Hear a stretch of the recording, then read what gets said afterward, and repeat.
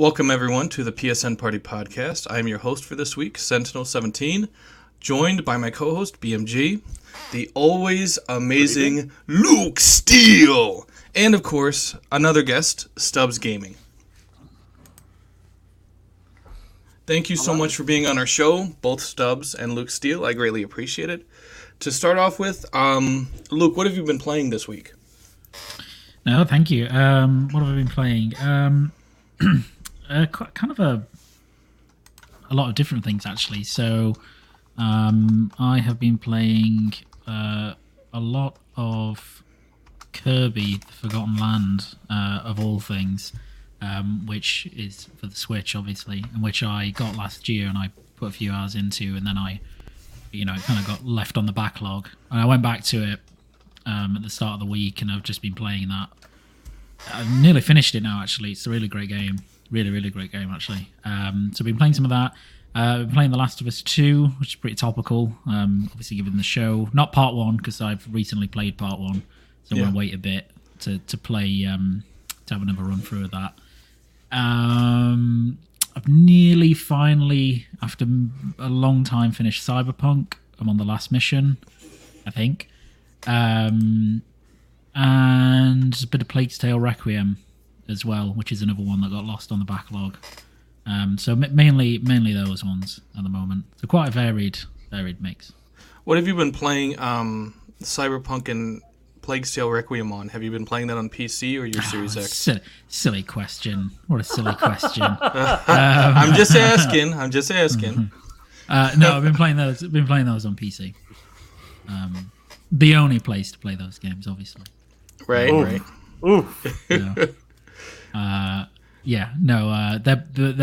Cyberpunk was always a pretty good port. It's much better now. Yeah. Performs really well. I mean, I know I've got the rig to make it perform well, but it's really. We have to bring the base rig up. Yeah. Well, so we're on the PC topic. We'll get that out of the way, and then we can focus on greatness, can't we? Yep. And Plague's Tale also has a really great PC port as well, and it has DLSS free, so you can get ridiculous frame rates on that just by enabling it. It's really good. For those of you that don't know, Luke had McLaren build his PC so it runs fast as hell. It'll outdo anything else out there on the track. Very nice. We know you play mostly on PC, but that's completely cool. I get that. That's cool. So Stubbs, what have you been playing this week? Wow. In comparison to Luke, who's got the week off, not a lot, really. I've been playing Horizon Forbidden West. A little bit more of that done, and that's about it. Apart from watching the Last of Us TV show, just finished it about half an hour before the show, something like that. Nice. And that's about it, really.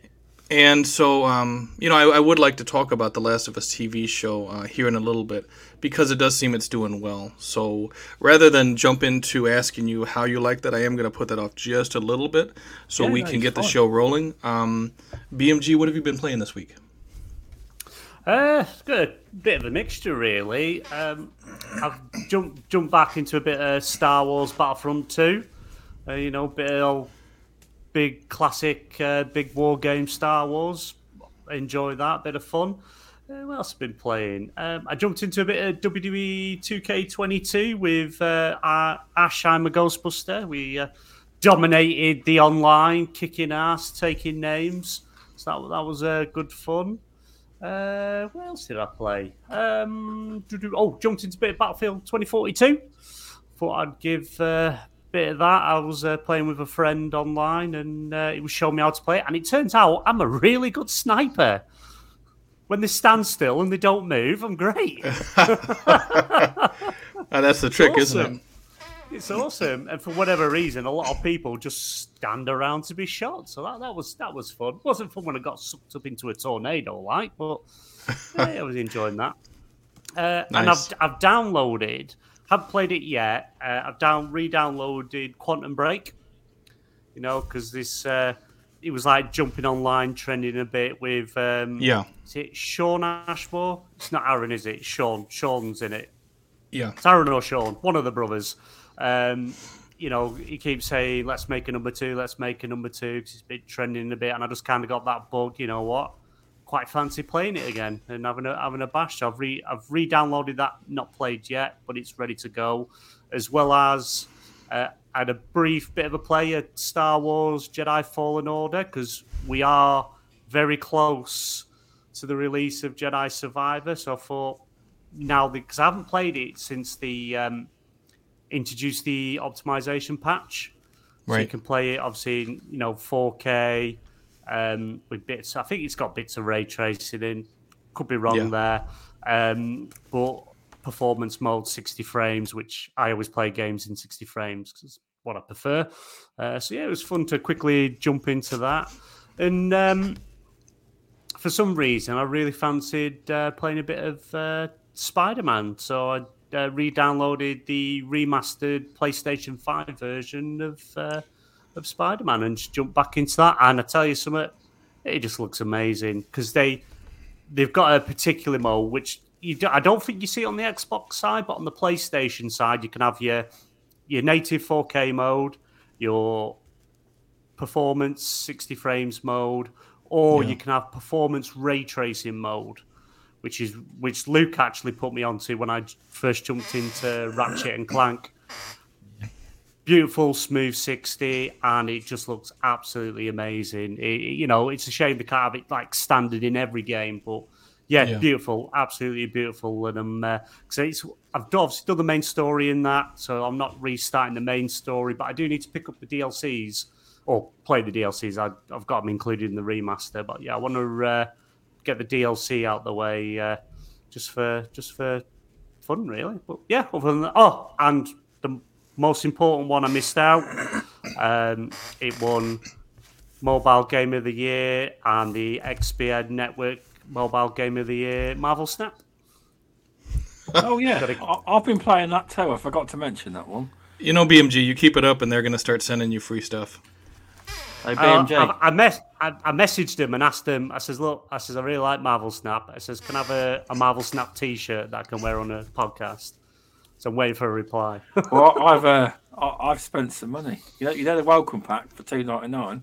I bought it. Oh, you picked it up? Or the Captain America card? Oh, it's worth it. That's it. Get a load of stuff for $2.99. Yeah, it's good. It's good.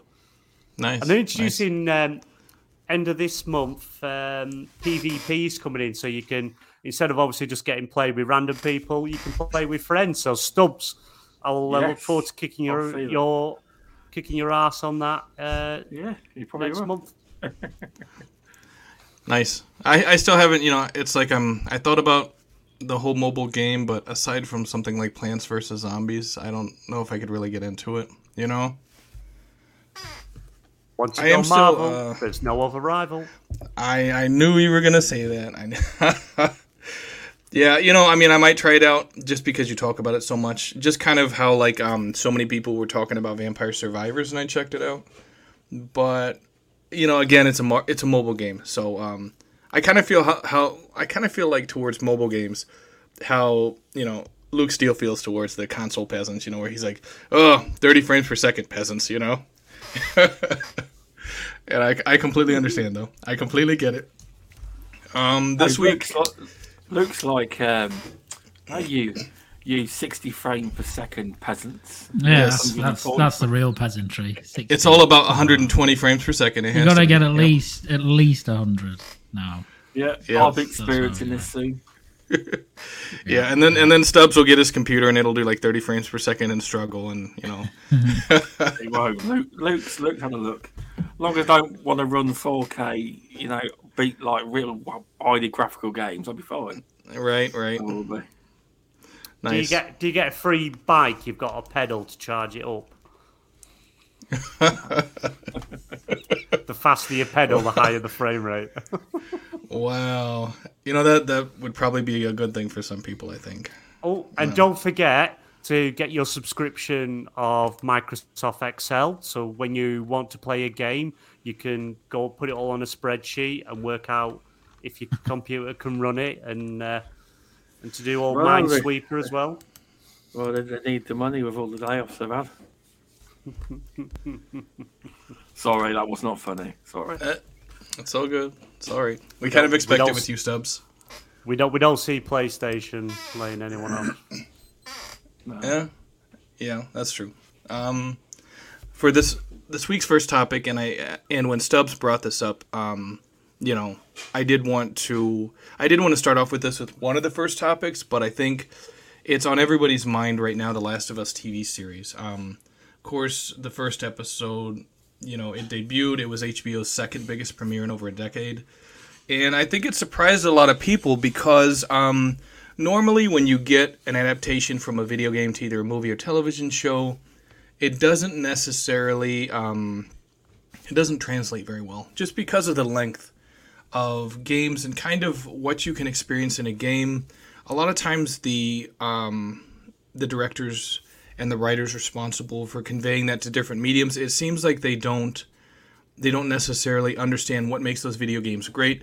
Fortunately for many of us who are a fan of the series, The Last of Us TV series has really done right by the video game franchise. It's exceptional. Some people are even saying it was better than The Last of Us video game. Stubbs, obviously you had mentioned that before, so I want to come to you first. What were your thoughts when you watched The Last of Us TV series? Right. Well, this is the first time I'm actually going to praise Sky. It's actually a benefit that I had Sky because I was like talking to Luke and BMG. I was like, how do I watch this? And Luke's like, Sky Atlantic. Okay, I'll record it. But yeah, no, in general, it's a good TV show. I mean, as you mentioned, because normally adaptations of video games ain't very good. But see, the comparison between Xbox and Microsoft and Sony is Sony's in the movie business. Yeah. They make TV shows. They know what they're doing. Yeah. In general, so they, from what I understand, they just don't license their IP out to a third party to do. I believe Sony Halo? would have made. Well, Halo was licensed out. I'm just saying that I don't think. Is that right, Luke? You know, in The Last of Us, it wasn't just licensed out, was it? Did they have some hand in it, Sony, to make sure that IP was handled well? Seems that way. Yeah, they did because it's adapted for television by Craig Mazin, who made Chernobyl, but also by Neil Druckmann. Did you not see his name in the credits? I wasn't looking. Neil Druckmann, Hideo Kojima TV show. Dr. Octo. I wouldn't be surprised if Kojima's name was in the Yeah, thing. drop it in there. Yeah. But yeah, Whereas no. I think, I think I was just going to say, I think on the Halo show, I think one of the issues was that I don't know how much oversight Microsoft actually had on that. I mean, the showrunners said that they didn't really, Already. look at the game, as in like they took basic premises, but it was all their own thing, and that's can work, but I don't think it did. Anyway, sorry about that. No, that's good. After Luke. Stubbs is done, I would like to hear your thoughts, Luke, on the Halo versus The Last of Us. Go ahead, Luke. I'm sorry. Go ahead, Stubbs. Let Stubbs finish his thoughts. I'm sorry. I'm used to only having Luke on our show, so having Stubbs, I'm sorry. Don't mean to treat you like a fifth wheeler. I apologize. Yeah. Go ahead, Stubbs. Yeah, thanks for that, Luke, and about The Last of Us. But yeah, no, in general, it seems that you're probably going to get more and more shows come out now from the PlayStation IPs, because I don't know how, but they're making a Gran Turismo show as well. And Twisted Metal too. And you will see Destiny something. You'll see a movie. Don't forget or you'll Uncharted. see a TV show. Uncharted movie, which is a good movie. It's a good movie. It's a good tactic. But in general, I enjoyed the first show. I did. Don't want to spoil it, but yeah, it's very. I haven't completed Last of Us 1, but as far as they are in the episode, I remember that happening in the game. It's quite a good show, to be honest. Then it was getting good at the end, and it ended. Well, yeah, it's called a cliffhanger. You know, they got to keep you coming back for more. Obviously. Yeah, but in general, I'm not very good at saying how good a TV show is. But in general, I enjoyed it. I thought it was very good. I thought it was quite a high bar, especially for the first show. I think it's going to do really well. It's a clever move. It was on their part for making the Last of Us TV show, which I don't, because I skipped the adverts when it was on live at 9 on Monday. I recorded it. I don't know if there was loads of Last of Us adverts in, but Luke and BMG tell me there was loads of adverts in there, so that works well. That does. I didn't have any adverts because I've got Sky Glass, so and I get ad skipping. I don't lower myself to Is that one of the benefits of Sky Glass? I didn't even know that you get ad skipping. That's quite a good benefit. To be fair. They just take them out. It's great. Wow, nice. I had to sit through ads like a peasant, like some sort of TV peasant. I could just press fast forward because I've recorded it. Yeah, I couldn't do any of that. I couldn't do any of that. Not lowering myself to pushing a button on a remote to skip adverts. No. Makes sense. Luke, what were your thoughts on The Last of Us? Well, 2 questions. Obviously, what were your thoughts on The Last of Us TV show? And how do you think, compare and contrast The Last of Us, the adaptation versus the Halo adaptation? Yeah, I mean, in terms of the show, I thought it was, it's only 1 episode in, obviously, but it was excellent. Like, it's very, very, very good. And even if you approach it from forget about how good of a video game adaptation is it a good show? It's a very good show. Yeah. And I think that's been borne out by the kind of, critical scores that have come out from it, from people who have seen the whole thing. It's some ridiculous rating on Rotten Tomatoes and stuff like that. So yeah, clearly it's very good over the course of the full thing. And then I mean, like the episode itself, it's the first part of the game, and it's super faithful to that. Like even so much as certain dialogue interactions are the same as they are in the game, which doesn't surprise me because I think The Last of Us is incredibly well written. So apart from needing to contextualize certain things and do certain other bits to make it kind of more applicable to TV, it was brilliant. I really like the opening segment as well, which kind of contextualizes the cordyceps stuff, and I won't spoil it, but it gives that's not in the game, but it's really useful for people who haven't played the game, I think, and it's kind of it gives you that Chernobyl like foreboding of God, something's going to go really wrong here. So that was great, and the casting's just like excellent. Like, it's super good. Pedro Pascal is amazing, as you'd expect him to be. I think he's pretty much perfect. And Bella Ramsey as Ellie really surprised me, because I think one of the difficult things for Ellie is that Bella Ramsey is so distinct looking, if that makes sense. Like, she has such a different face to the face model for Ellie. Yeah. That I didn't know if that was going to take some getting used to, but she kind of weaves into Ellie like instantly, and she does feel like her, which is really, really hard to do and really impressive. Right.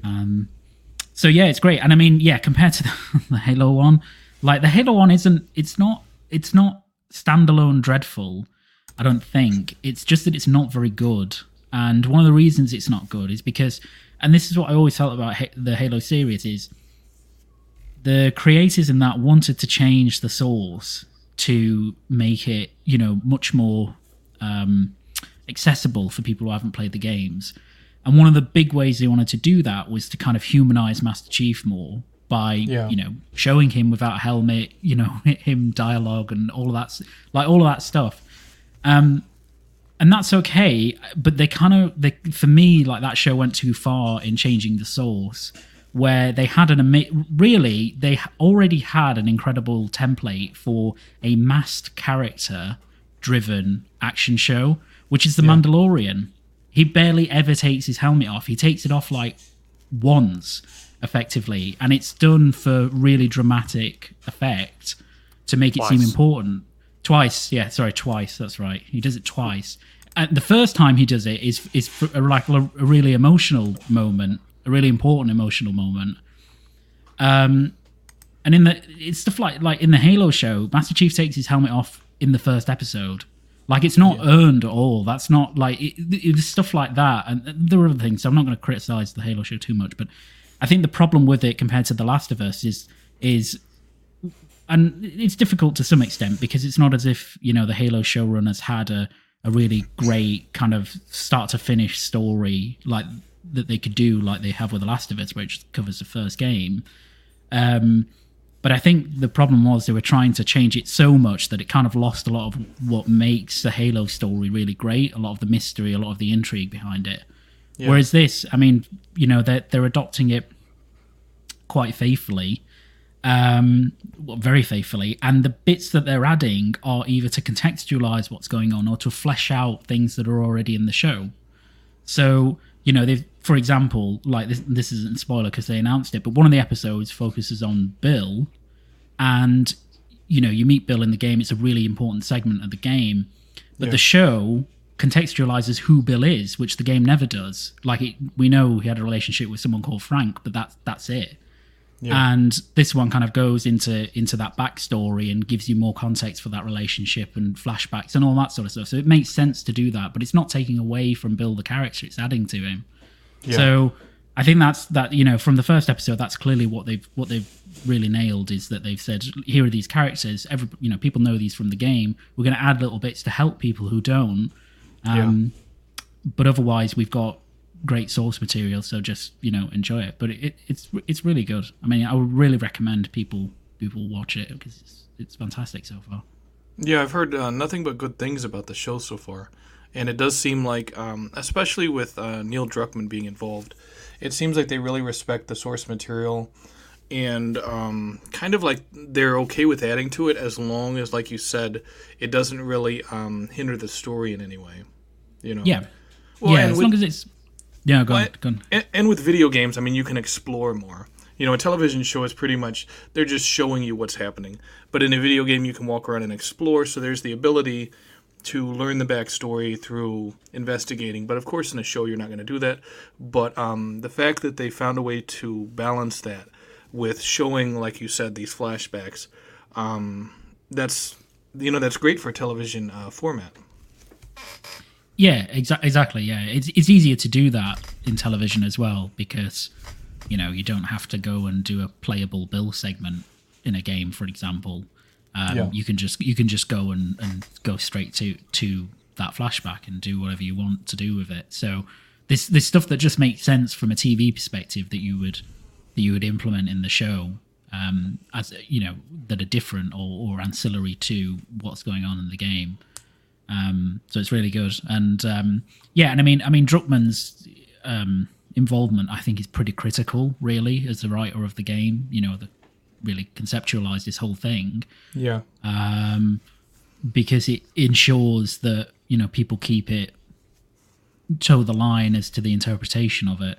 I think actually Druckmann's directing the next episode as well. Nice. So you know, that's really cool, and. Yeah, it's fantastic, and it's been hugely successful already. So I expect it will do really well, and you'll probably see very soon that they'll greenlight season 2, like, in no time, I think. Definitely. BMG, what were your thoughts on The Last of Us TV show? Well, first of all, I want to say I called it. I said it on the show before the TV show came that the PlayStation 5 remake of Last of Us Part 1 was aimed at people that are going to watch the TV show. And what did we see? Well, what did Luke see in the advert? PlayStation adverts. What did PlayStation tweet immediately after the show? Oh, hope everyone enjoyed the show. Oh, by the way, you can now play Last of Us Part 1 on PlayStation 5. Called it. Told everyone. You did. That's where it was aimed at. Yeah, that's who it was aimed at. Everyone was saying, "Well, we don't need it again. We don't need it again." But that's this true. is bringing in a new audience. and obviously I bet you we're gonna start seeing bundles with The Last of Us Part 1, once the show's finished. But the show in general, absolutely brilliant.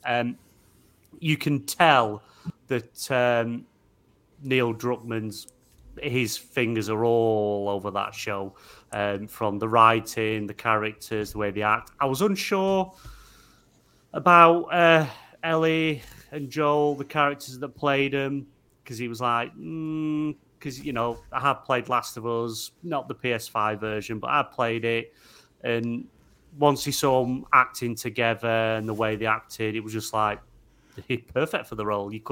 I couldn't see anyone else play them now. But yeah, absolutely brilliant first episode. You can tell there's a lot of money behind that show and what they put into it. And that, let's say, the opening sequence, amazing, brilliant. What we get to see in the first episode slows down slightly once you get past that. That big dramatic opening kind of slows down a bit, then picks up towards the end again. But I still loved every minute of it. I won't mention something you see in it, and and it's like, the detail of it, of something you see as they're exploring, absolutely brilliant. But and just in regards to the Halo TV show, nobody thinks that TV show's good. I tell you what was better. It makes Doom the movie look good. Oh, Jesus. Halo TV show is awful and it shouldn't exist. Something interesting that you brought up about how you brought up that The Last of Us felt very big budget. And I've heard a lot of people complain and say Halo, the TV show, in addition to the lackluster writing, it doesn't feel big budget by comparison. Yeah, no. Don't get me wrong, there's a lot of CGI. There's a lot of stuff in Halo. Don't get me wrong, some of the set pieces do look good, but the characters just look like they don't really want, the actors look like they don't really want to be there.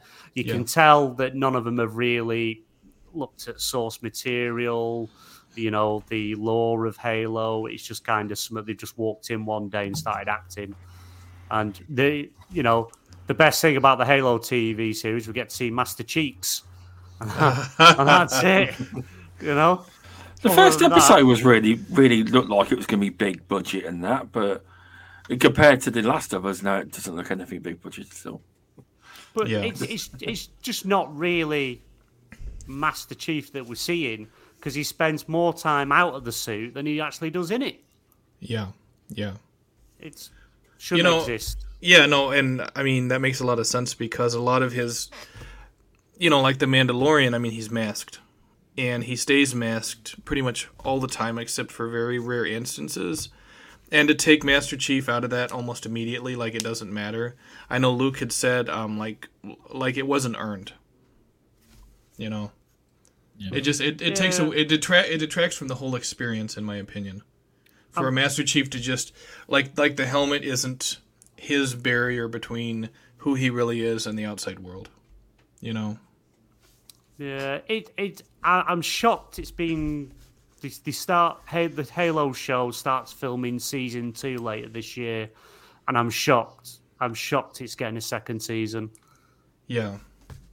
It's not that good. I enjoyed watching Schindler's List more than I did the Halo TV show, and that film is depressing. Yes. So, completely get it. I've seen a few people on Twitter who not really PlayStation side of it, that have watched The Last of Us first episode and really enjoyed it. They're good at that sort of thing. They are good at adapting things when you've got the right people behind it. But when you've got the actual directors and creative directors and things of the game working alongside the teams that are doing it, you're always going to get the best product possible. And to be honest, Neil Druckmann is an amazing director. His creative mind, he's just pure genius. He's on them levels of Kojima. Yeah. It's what he does. He's just amazing. And it's a great show. I can't wait for episode 2. Personally, I'd rather just have all the episode and binge watch them. I think so. Netflix has spoiled us so much that I feel that I have to lower myself to watch one episode a week. I have written a formal complaint to Sky about this, but clearly, Right. But yeah, it's a good show. I really enjoyed it, and the characters are amazing. Set designs are amazing, and it'll be. I hope we get a bit more in depth on these characters and get to see even more. It'll be good, and can't wait to see how it's going to deviate from the game, because we know it's loosely based on the first game, Last of Us Part 1's game, but I hope they are going to deviate a fair bit. Same conclusion, but maybe go a different path to get to it would be quite interesting. Nice. I think that the Last of Us show is going to surprise a lot of people going forward. Yeah, the first show or the first episode did really well, but I think I kind of think that like it's going to do well for the entire season, and that's going to surprise a lot of people, because with a lot of television shows, you have like the first episode or even the first couple episodes that are strong, and it starts to sag in the middle. But I think with Neil Druckmann attached, that the first season is going to be pretty much consistent as far as quality goes throughout the entire season. Yeah, it's just going to be. I think every episode is just going to get better and better. We're just going to see more and want more. But yeah, it's almost guaranteed, because obviously we've only having 2 games. Last of Us Part 1, Last of Us Part 2. You kind of think, do they kind of do maybe let's just say it gets renewed for a couple of seasons. Is season 2 going to be kind of in between what happened between Last of Us Part 1 and Part 2? Because in Part 2, Ellie's a lot older and more mature, and Bella Ramsey, who plays it, still looks quite young, and she's, from when they do the next season, she's not really going to grow a great deal more, I don't think, depending if it gets renewed and when they start filming. So maybe they could do like a what happened in between sort of thing, maybe, and you could kind of go different directions with that. And then season 3 cover Part 2, and then hopefully by then we'll have the announcement of Last of Us Part 3, as Neil Druckmann has said that there is a script. They have got more ideas to continue the story, so it'll be interesting to see what they do. Nice. I think whenever The Last of Us Part 3 does release, that it's going to be very popular. And speaking of PlayStation upcoming releases, you guys talked about this previously, the third-party content that's supposed to leak very soon. Someone named The Snitch claims. I'm not familiar with The Snitch. I'm sure some people are. The Snitch apparently leaked this on Discord, says there's going to be a lot of third-party content that's announced very soon. I don't think he said, or they said, when it's going to come out. It was a month ago, apparently, but they said that PlayStation third-party stuff is going to be announced very soon. Luke, what are your thoughts on that? What do you anticipate could be included in this content that comes out? Yeah, I think, so the Snitch is pretty reliable for this stuff, I think, generally speaking. I think it's been a while since we've had a state of play, so I guess that would be the thing that is coming. And some state of plays in the past have focused on third party, so it seems natural that that's what he's hinting at. So I hope we get something soon, maybe in February, or something like that. Obviously after Xbox do their stuff. And I mean, in terms of content, it could be anything, right? I mean, take it as given that anything that PlayStation third party wise has marketing with could make an appearance. So stuff like Resident Evil 4 remake could be there, Silent Hill 2 remake, I guess Final Fantasy 16 as well, because it's third party, even though it's exclusive. I think they typically have quite good third party shows, and it doesn't necessarily mean that's the only thing that they will have there. Because they had that state of play a few months ago where they said we're going to focus on third party, particularly from Japanese developers, but then they had some first party stuff at that show, at that state of play. So yeah, I mean, I'm looking forward to seeing more stuff now that we're into the new year. Bit of a lull period for the next couple of months ish for games. I mean, there are some really good things coming out, but it's a good time, I think, to do these kind of events like Xbox are doing, and hopefully like PlayStation are doing as well. Yeah. And you bring up a lot of good points about stuff that PlayStation traditionally does as far as these shows, like showing off third party, but also dropping first party in there. Do you think we'll see more of maybe the Wolverine at this event? Wolverine, I don't think so. I don't think we'll really see any of that until they get Spider-Man 2 out of the way. Mainly because I think it's probably a bit early for Wolverine yet. Insomniac are really great developers, but it's going to take a little bit of time to pull that game together. So I think if we do get, like, say, one first party thing, it would probably be something like Spider-Man 2, because it's their big first party release. It's their only first party release this year at present. It's a huge game for them, obviously, and they're very confident about hitting the date for later this year. So I think that it's more than likely that would be the one first party thing. Maybe there'd be other surprises, but I'm interested to see when they do like a PlayStation showcase, because I do feel like they'll do that again at some point. In terms of their like a big blowout of first party stuff that's kind of been overdue. I'd say not overdue, because last year they had such a good year in terms of releases. They didn't really need one. So like instead of an E3 event, basically. Yeah, exactly. Instead of an E3 event, which is what they do now anyway. They have these showcase events. They didn't have one last year, but they did the last 2 years before that. Right. So maybe that's coming up as well, but they tend to do that later in the year. So maybe that wouldn't be this next thing. I think the next thing is a state of play. Definitely. And especially with Xbox's event coming up January 25th, you got to know that PlayStation is paying attention to, if they're not paying attention right now, they will be paying attention after they start talking about some of these games. Because I do want to point this out that PlayStation kind of has stolen Xbox's thunder before. What was it? Death Stranding, they released a trailer right before Xbox was supposed to announce something. And so it took everyone's attention away from, what Xbox was trying to show off. Yeah. I think they won't want Microsoft to have like all the attention in terms of events and shows and that sort of stuff. I think there are times where they're quite willing to do that, but I think start of the year it makes sense to do a showcase of some sort.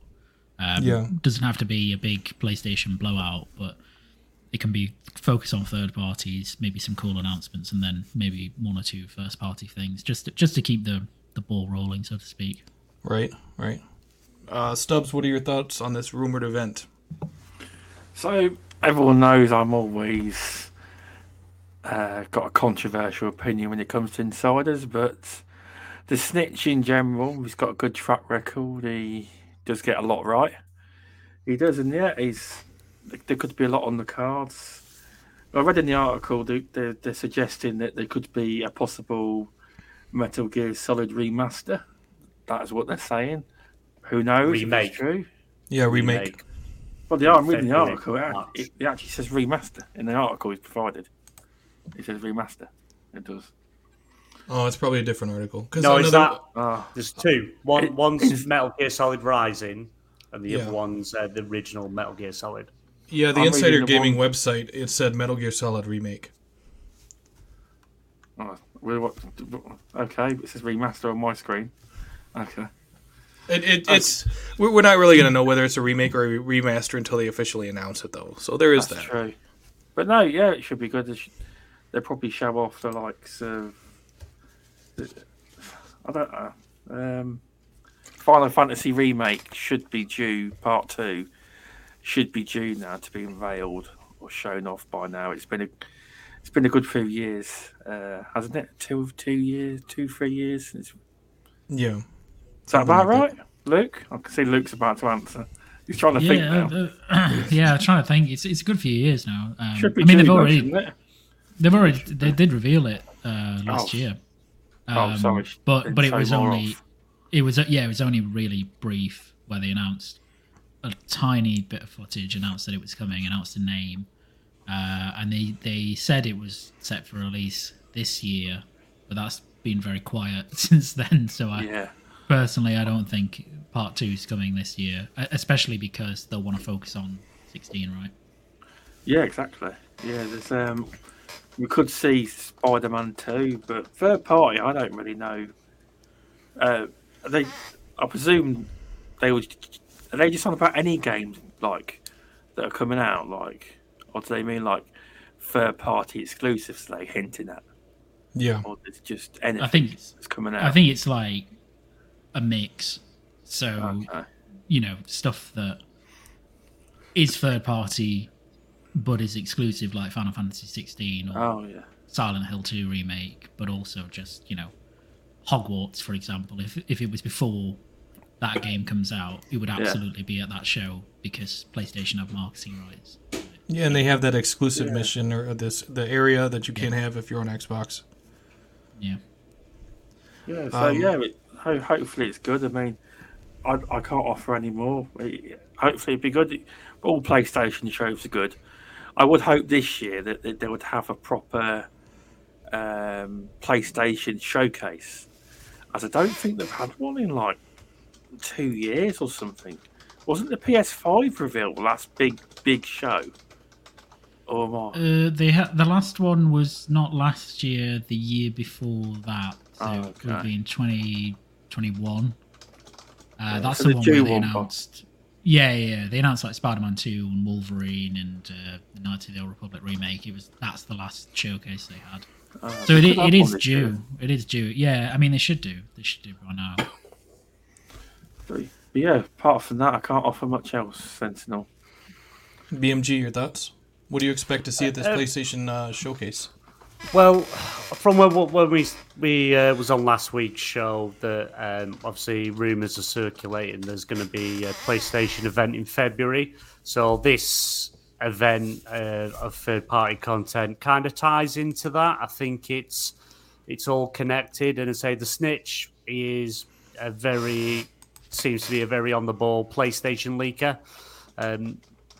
Some stuff he alludes to early, and then it kind of gets announced or dates are moved. So he's not always 100%. He does. Sometimes dates are wrong, but generally what he's talking about comes true. So I think we are going to get an event in February. I think we will get a mixture of like first party, but mainly third party. Like you say, probably see a bit of Spider-Man 2. I'm hoping we may even get a tease from Sucker Punch for Ghost of Tsushima 2. That'll be nice to see a bit of a tease of that because, they've been quite long in development now. So, and they've been very quiet. And like I say, one of the articles that we put in the Discord for topics is the Metal Gear Solid remake is teased to be announced February, March time. So that could actually tie into this PlayStation event because it is third party. Konami has teased that, there's going to be a lot of IPs coming back this year. Going to see a lot more. I think it was November, might have been late November, early December. They kind of teased some games coming this year. So whether it's Konami themselves actually working on it or Blue Point, they could have licensed the IP out. I'm not 100% sure, but I think Metal Gear is quite a ringer to be in there. Wolverine's not. You're not going to see that. Final Fantasy 16 is probably a given. Final Fantasy 7 Rebirth. That to me is probably a back end of the year kind of announcement. I think. I don't think we'll get that anytime soon, but. And maybe we'll get a first look at this Twisted Metal game that moved studios. Yeah, I can't remember who it moved to because they took it off one studio. It went from Lucid, who did Destruction All Stars. That's it. That's the one. Yeah. And it's now apparently with Fire Sprite. Yeah, Okay. yeah. So we may get a teaser of that, which is quite possible because that Metal Gear, Twisted Metal TV show's right around the corner. So Yeah. there's a good chance we'll get a tease for that. Possible gameplay, maybe a release date announcement. Don't know. But yeah, it's only going to be like a state of play. It's not going to be a huge event. The last PlayStation event we had, not including Game Awards, was a state of play last September, Yeah. which is quite a good state of play. Actually, it was really, really good. I Yeah, think but we that's did, been like 6 months, I think, almost. yeah. But because they had God of War releasing as well as all the big third parties that were going to come Yeah. to PlayStation as well Yeah. as other consoles over the holiday period anyway. I don't think they needed to do anything, but we know we've got Spider-Man 2 at the end of this year. We don't know pretty much anything else other than that's coming at the end of this year. So maybe some February time to sort of give us a glimpse of what's to come this year. Exclusives to come, like Hogwarts Legacy is probably guaranteed to show up and probably show us more exclusive content. You know, maybe Simon Pegg's only exclusive to the PlayStation side of it. Who knows? Yeah. But yeah, it's not going to be. We're not going to get banger after banger. You know, these huge reveals. We're probably just going to get updates on a couple of games, couple of surprises. And to be fair, if they announce Metal Gear Solid Remake and show us a trailer to it with possible release date, because I think it has been in the works for quite a while now, I think that all the limelight would be straight on PlayStation with that announcement. Yeah. Metal Gear Solid coming back. Because I think Kojima recently tweeted something about Metal Gear Solid. I think he was referring to 5, though. Has it been 9 years or something already since Metal Gear Solid 5? And I've still got, don't know if you guys will be able to see it, I've still got me hand, Oh, fake arm, still got it.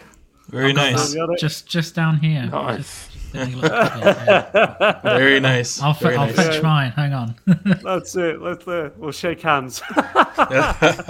Very nice. So I think, we've got to get something, and I think with like the rumors also circulating from the voice actor that plays Raiden in Metal Gear Solid 2 and who's in Metal Gear Solid 4 and also Metal Gear Rising.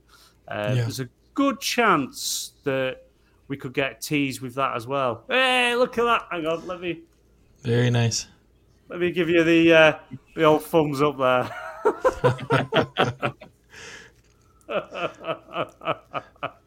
Hey, Very nice. There we go.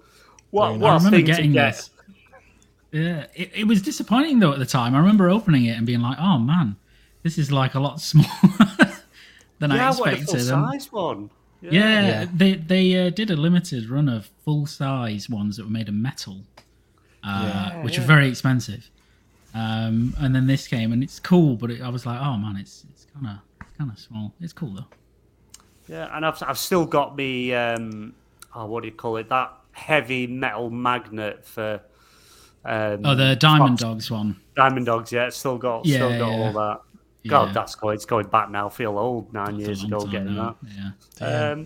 But yeah, I've just got. I think say Ghost of Tsushima 2. I think we might get a tease of that. But I think the star of that show, and I can feel it in my balls that we are going to get Metal Gear Solid Remake announcement. As great as all of these ideas are, I'm going to actually have to disagree with everyone, and I'll explain that. But I think this event is going to be focused, and Friendly Pest in the chat, I'm sure he's going to love this. I think the event's going to actually be focused solely on VR, because PSVR 2 comes out February 23rd, and if they are having an event soon, it can still have third-party titles, but you have like the Horizon game that's going to be VR. If there is a Horizon TV show in the works, they may have an allusion to that. But I really believe if they're going to have an event within the next 30 days, that they're really going to want to prime everybody for the release of that PSVR 2. And obviously with the PSVR, I had it from my son. But there were issues with it, a whole bunch of people had issues with motion sickness. They had issues with eye pain. And Sony went out of their way to basically reassure everyone that, hey, we're doing tons of research for this. We're going to make sure that people don't have the eye pain and the nausea and motion sickness with PSVR 2. So they put a lot of money towards research, development, and refinement, and they're going to want as many people to pick up the PSVR 2 as possible. And I think this event would provide them with a great opportunity to show off a lot of that third-party software.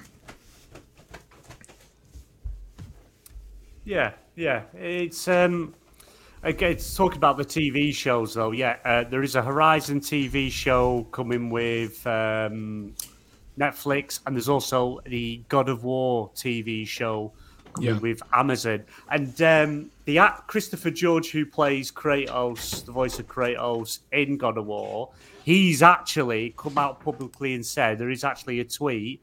He wants Dave Bautista to play Kratos. I could see that, but I mean, I'm not sure if he is a good fit for Kratos. I think he's a better fit for someone like Marcus Phoenix, to be honest. Yeah, but I don't know. I didn't like him in the what was that series that Stubbs goes on about all the time. That's the same game about 20 times. That Gear game, whatever it's called. Gears of War. That's the one. Yeah.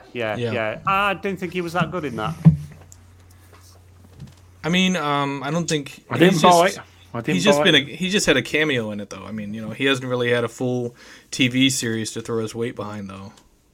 Yeah, I don't know. It'd be interesting. It'd be interesting to see, but yeah, it's going to be an interesting event. I'm looking forward to it. Hopefully, we see it, and if there is an event, just to assure everyone, we will live stream it. Definitely.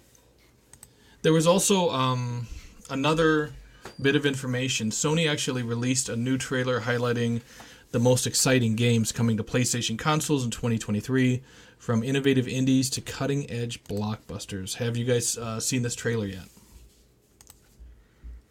I think, I saw it. Yeah. Yeah, I think it was yesterday I watched it. Yeah. I know it does mention some it's a lot of third-party titles, but of course it does include Horizon, Forspoken, and Spider-Man 2.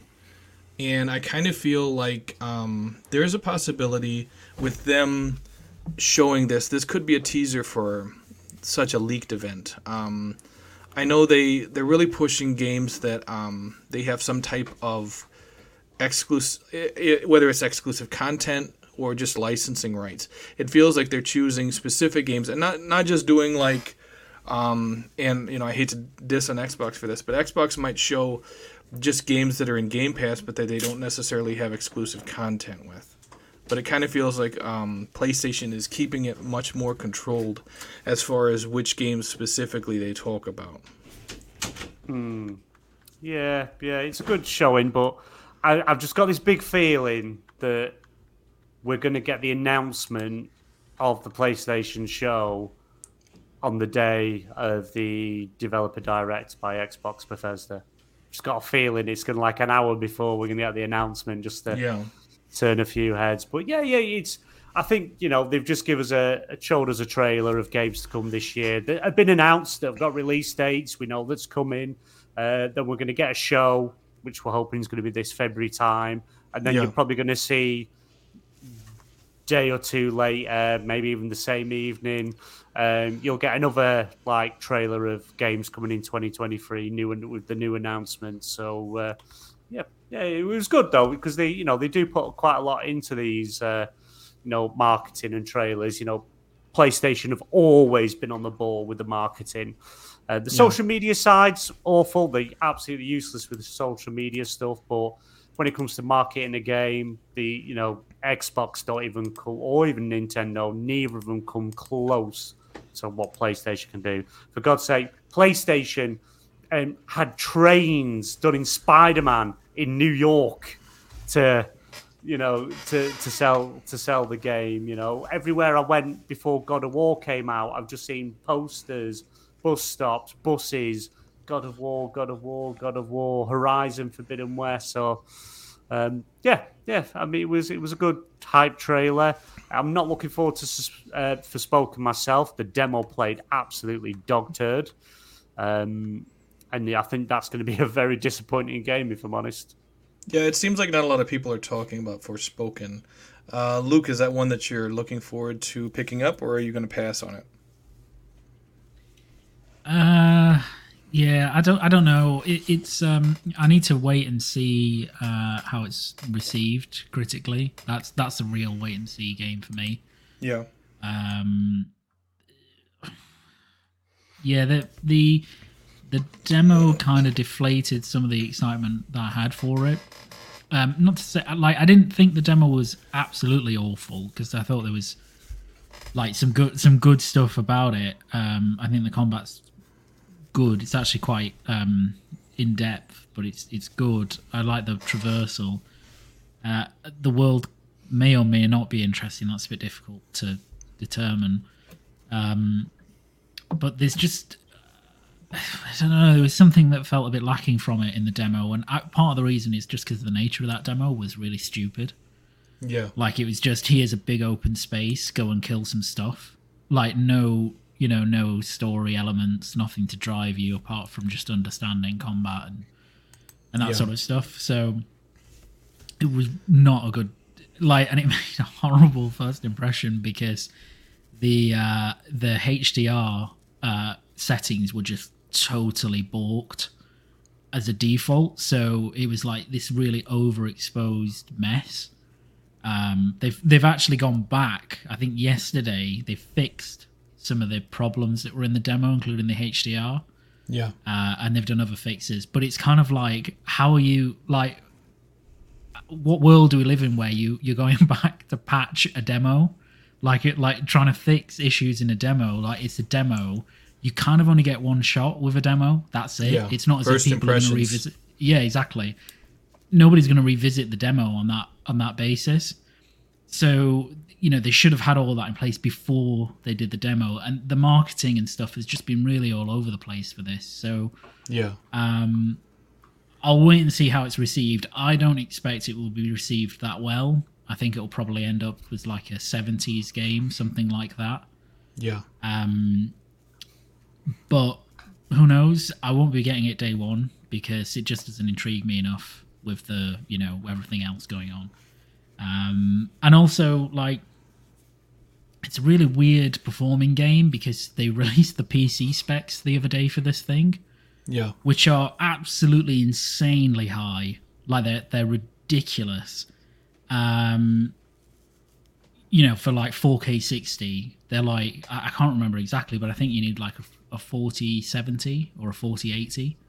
Yeah. Something like super high end to do that, which I don't think the game, like, I don't look at the game and think it justifies those specs. I think it's a good looking game, but I don't think it justifies those specs.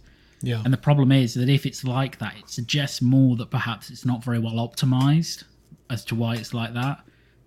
So I don't know. I mean, the PlayStation 5 demo, if you played that in performance mode, it has a dynamic resolution, which at points drops to 720p.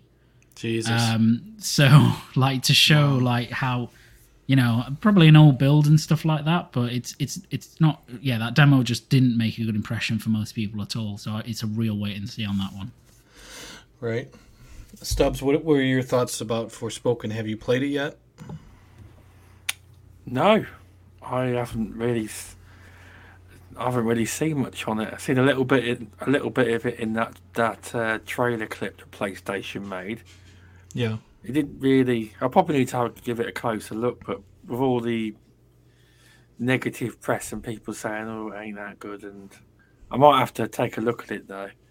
But in that trailer clip, I like the look of the Horizon Forbidden West DLC. But unfortunately, until I buy a PS5, that's I ain't gonna be able to play it. I nearly said something. I ain't gonna be able to play it. The people at PlayStation don't want me to play it. Yeah, you'll have to wait a PS5 couple exclusive. years. PlayStation 4. I nearly said peasants. something I shouldn't have done then. Yeah. Yeah, did PlayStation it. are just trying to show you greatness, and Greatness. the They only want you way to- Yeah. they need to show you the light, and the only way they can do that is get you on the PlayStation 5. So we're looking at next year because I've got this PC this year. So And once Be you next join year. greatness, there is no limits. there won't be Wow. no limits. No, PS5 or after PS5, Series X, and a PC. That you have to get on a pedal bike to charge up. Well, the PC, the prices, I can't get over the prices on PC. It's amazing. Yeah. So, Well, talking There you about games that people were once looking forward to but probably aren't anymore. A leaked Suicide Squad image has confirmed plans for service game elements such as a battle pass. Now, apparently, there was a heads-up display and a. I'm trying to think. It's like there was a battle pass shown. There were multiple currencies shown in the image that was leaked. It inspired debate on social media about how extensive the live service elements will be for the title.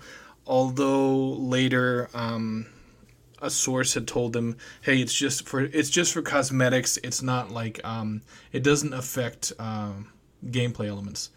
What are your thoughts about that information that's come out about Suicide Squad, Luke? Is that a deal breaker for you, or does it not really matter? It's quite interesting because I don't know. Like, I think some people were, seeing online, lots of people were really surprised by this. I always assumed it was games as a service in some respect. I mean, the direction that they'd gone with the game in terms of, making it a cooperative experience, or at least, it's the Suicide Squad, right? So, it's not as if you would only ever have that be a single player game, as much as I'd love that. But you can play through it as a single player, and they've said that, they've kind of designed it that way as well. But I'd always assumed that it would have, like, some service elements to it, just in the same way that, the Avengers game did, which is a similar conceit, right? You're not just going to play as Tony Stark, it's the Avengers game. So, I always thought that they would have something like that. The only the only game that kind of booked that trend was Guardians, where you just played as Star-Lord, and that was very much a super single player experience, and that was great. But it's kind of, it would have lent itself well as well to like a co-op game. So when I saw the leaked image, which is real, I mean it's definitely real. I'm not surprised. It doesn't necessarily put me off because, I'll give Rocksteady haven't missed yet, so I'll always give them the benefit of the doubt until they do. Now this could be a miss for them. I don't know, because we haven't really seen much of it. We've seen some stuff, but we haven't seen much of it. And if it's limited to cosmetics, which makes sense, and if it's that image also had stuff like gear levels, I'm not a huge fan of that. Yeah. But they might be able to do it right. I don't know. So, I'll give them the benefit of the doubt and wait and see what it's like. I think from everything they've done so far, the one thing I will say is that, they've released some stuff, some gameplay stuff, but they've released a lot of story cutscene stuff. That looks very faithful to what Rocksteady like to do, which is be very narrative-led, narrative-heavy in their games. So I think this will be the same, which is encouraging because it means that hopefully, things like mission design and level design, etc., will be really tight as well, in terms of it won't be like, the Avengers multiplayer missions where they were just, this crap, huge arena, like flat arena with enemies, like just totally pointless, didn't really work. And the brief gameplay stuff we've seen, it's in Metropolis, right, which is a really vertical city, so there's a lot of room for different kind of interesting missions in the same way that there was in Gotham. So, I just think the one thing I will say is they should probably get out in front of this as soon as they can, because otherwise it's going to have negative kind of connotations for their game. And also, we've been waiting a long time for this, right? Arkham Knight was 2015, Rocksteady's last game. So, 8 years when it releases this year. So it really needs to deliver for them, because it's been so long. And they can't have like this negative stuff come out about the game and not address that in some way, I think, and just say, look, we do have some kind of service elements. Here they are. They're all cosmetic. We're planning to add new missions. It's not going to be a grind fest, blah, blah, blah. I think VGC actually came out and said, didn't they, that they know that the gear and level stuff it's not going to be grindy. They said that you'll start off really powerful anyway, but you can get much more powerful by playing the game. So we'll see. Well, I think we need to. They need to do a deep dive. They need to do a gameplay deep dive on this to really explain, what's going on in the game, what the flow is, and stuff like that. Definitely agree, and I don't think this matter can wait until like an event like E3, because of how quickly this is getting a lot of negative attention. It kind of feels like Rocksteady, like within the next couple of weeks, needs to come out and say, hey, you know what? This image was leaked. Let us explain some of this stuff. Or just, not necessarily address the leak, but talk about some of the stuff that was shown in the leak and explain it further. Yeah. I mean, it's coming out in May as well. That's the release date. So, they've only, a couple of months, really.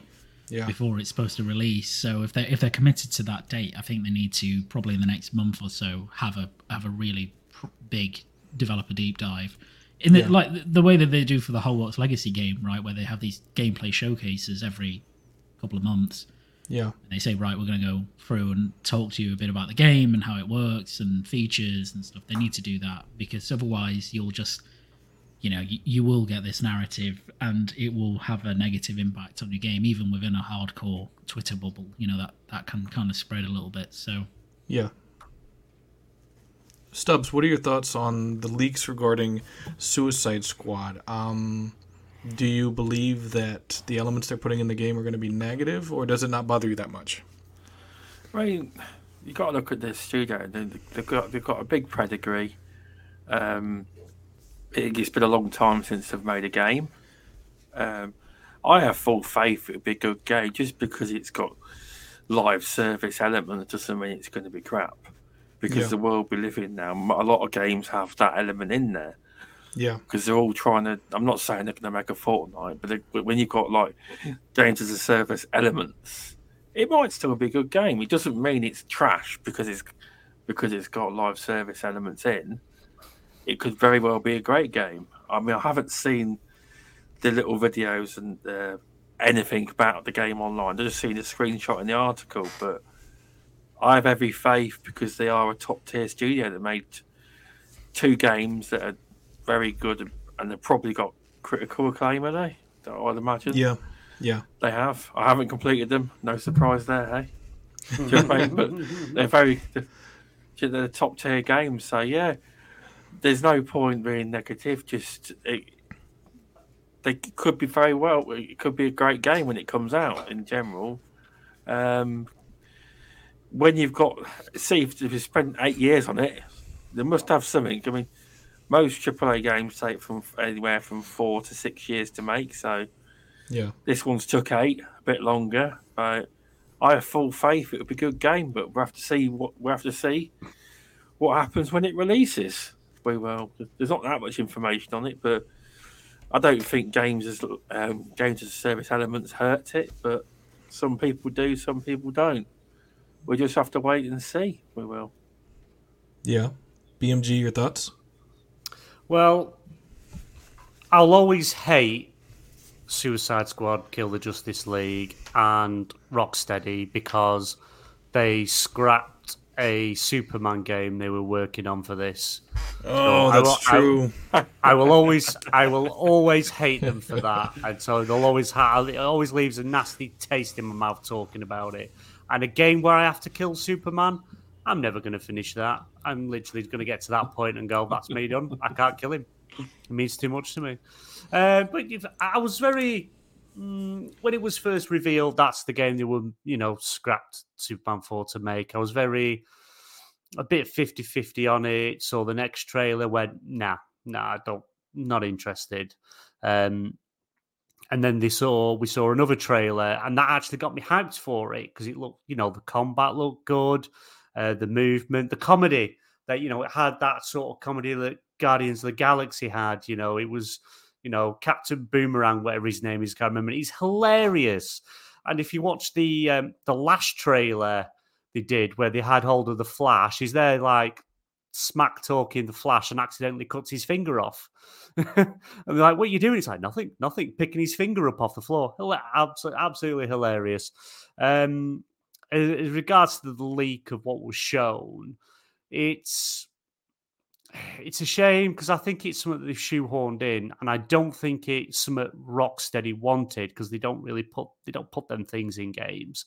I think it's more, Warner Discovery that's pushed it because obviously the gaming division since the merger has been, constantly in hot water. They've sold bits off. They sold I can't remember the name of the mobile studio that they sold off. And it's been the rumors going around. They were looking to sell different studios off, sell IPs off and licenses. So I think this is kind of the compromise that they've come up with. Look, we can keep making money on this game by making it a live service type game. I just hope it doesn't go as bad as Avengers, because Avengers had high hopes. The story was good. It was fun. But the multiplayer co-op was awful. It was probably the worst I've ever seen.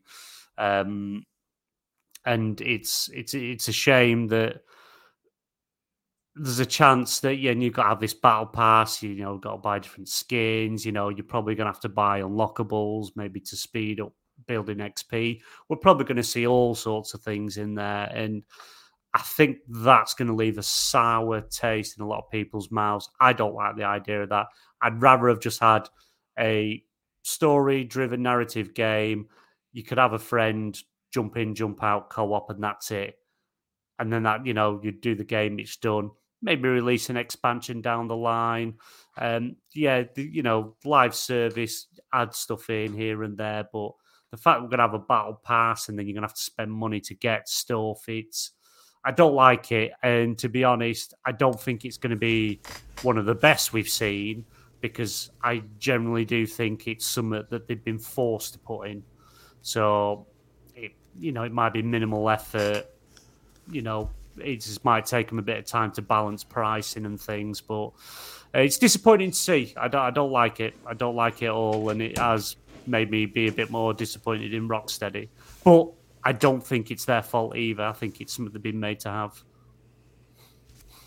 Yeah, I agree. As far, I'm kind of torn, because part of me is not happy that it's a game as a service, but again, with you're dealing with comic book characters, and dependent on who's drawing the comic book, there's going to be different costumes, there's going to be different looks. You remember from Batman Arkham City how many different costumes there were for Batman. And with the way a lot of these studios have evolved, especially over the past 10 years, the people that produce these games, they want some type of regular engagement with these games, and they want a steady flow of income from these games even after the person's paid for the game. So it's like I don't necessarily agree with it, but I understand why they're doing it. You could also say that some of this money could go into making standalone expansions. We don't really know, for like Suicide Squad, because when you're talking about comics, there's so much content there. With the movies, with the video games, I mean, they've covered maybe 2% of all the content that's out there in comics. So this battle pass could be a way for them to pay the artists to, or pay the people who make these costumes in game to continue to bring, very rare costumes for the Suicide Squad into the game. That's just my viewpoint on it. I'm not saying, like I said, I necessarily agree with it, but I get it. I understand why they're doing it. Yeah. I think Go ahead, Luke. Yeah. Go ahead. No, yeah, I think a lot of it depends on how they're going to do the game, on the nature of, what the game is like moment to moment to play. Because if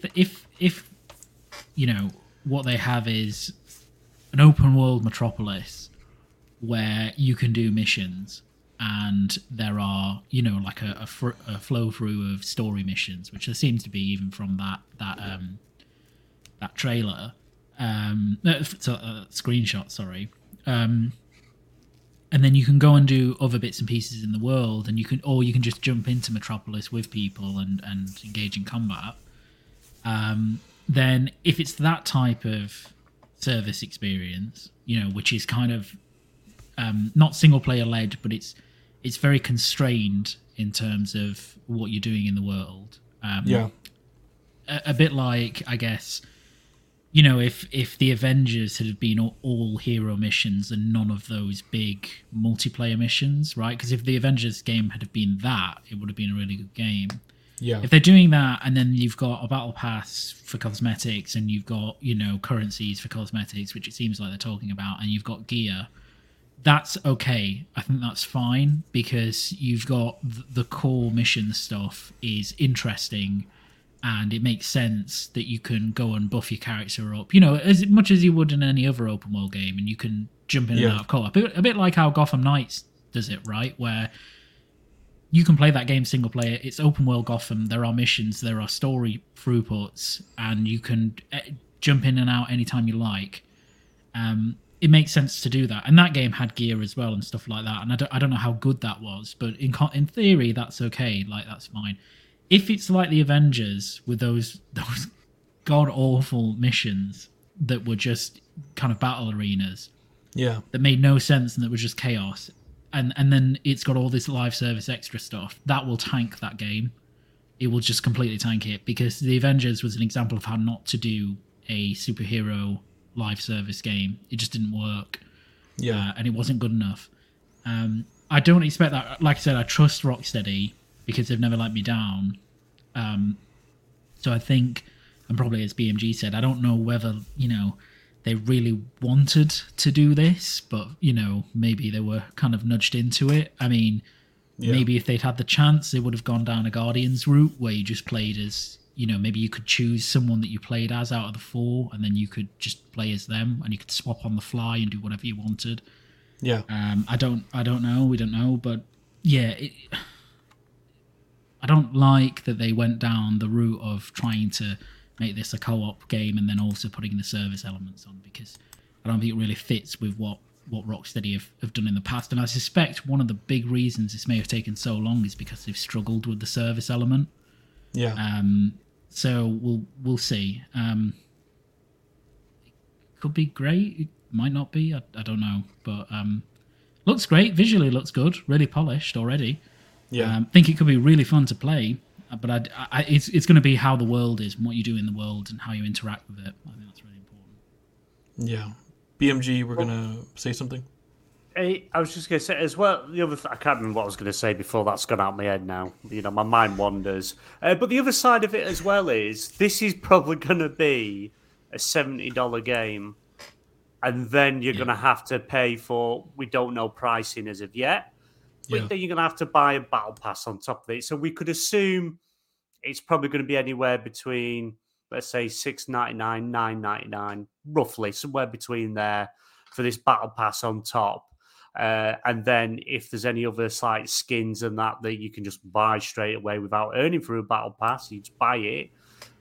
You've got the cost of that as well. So it's quite a high price tag if you want the game and the battle pass.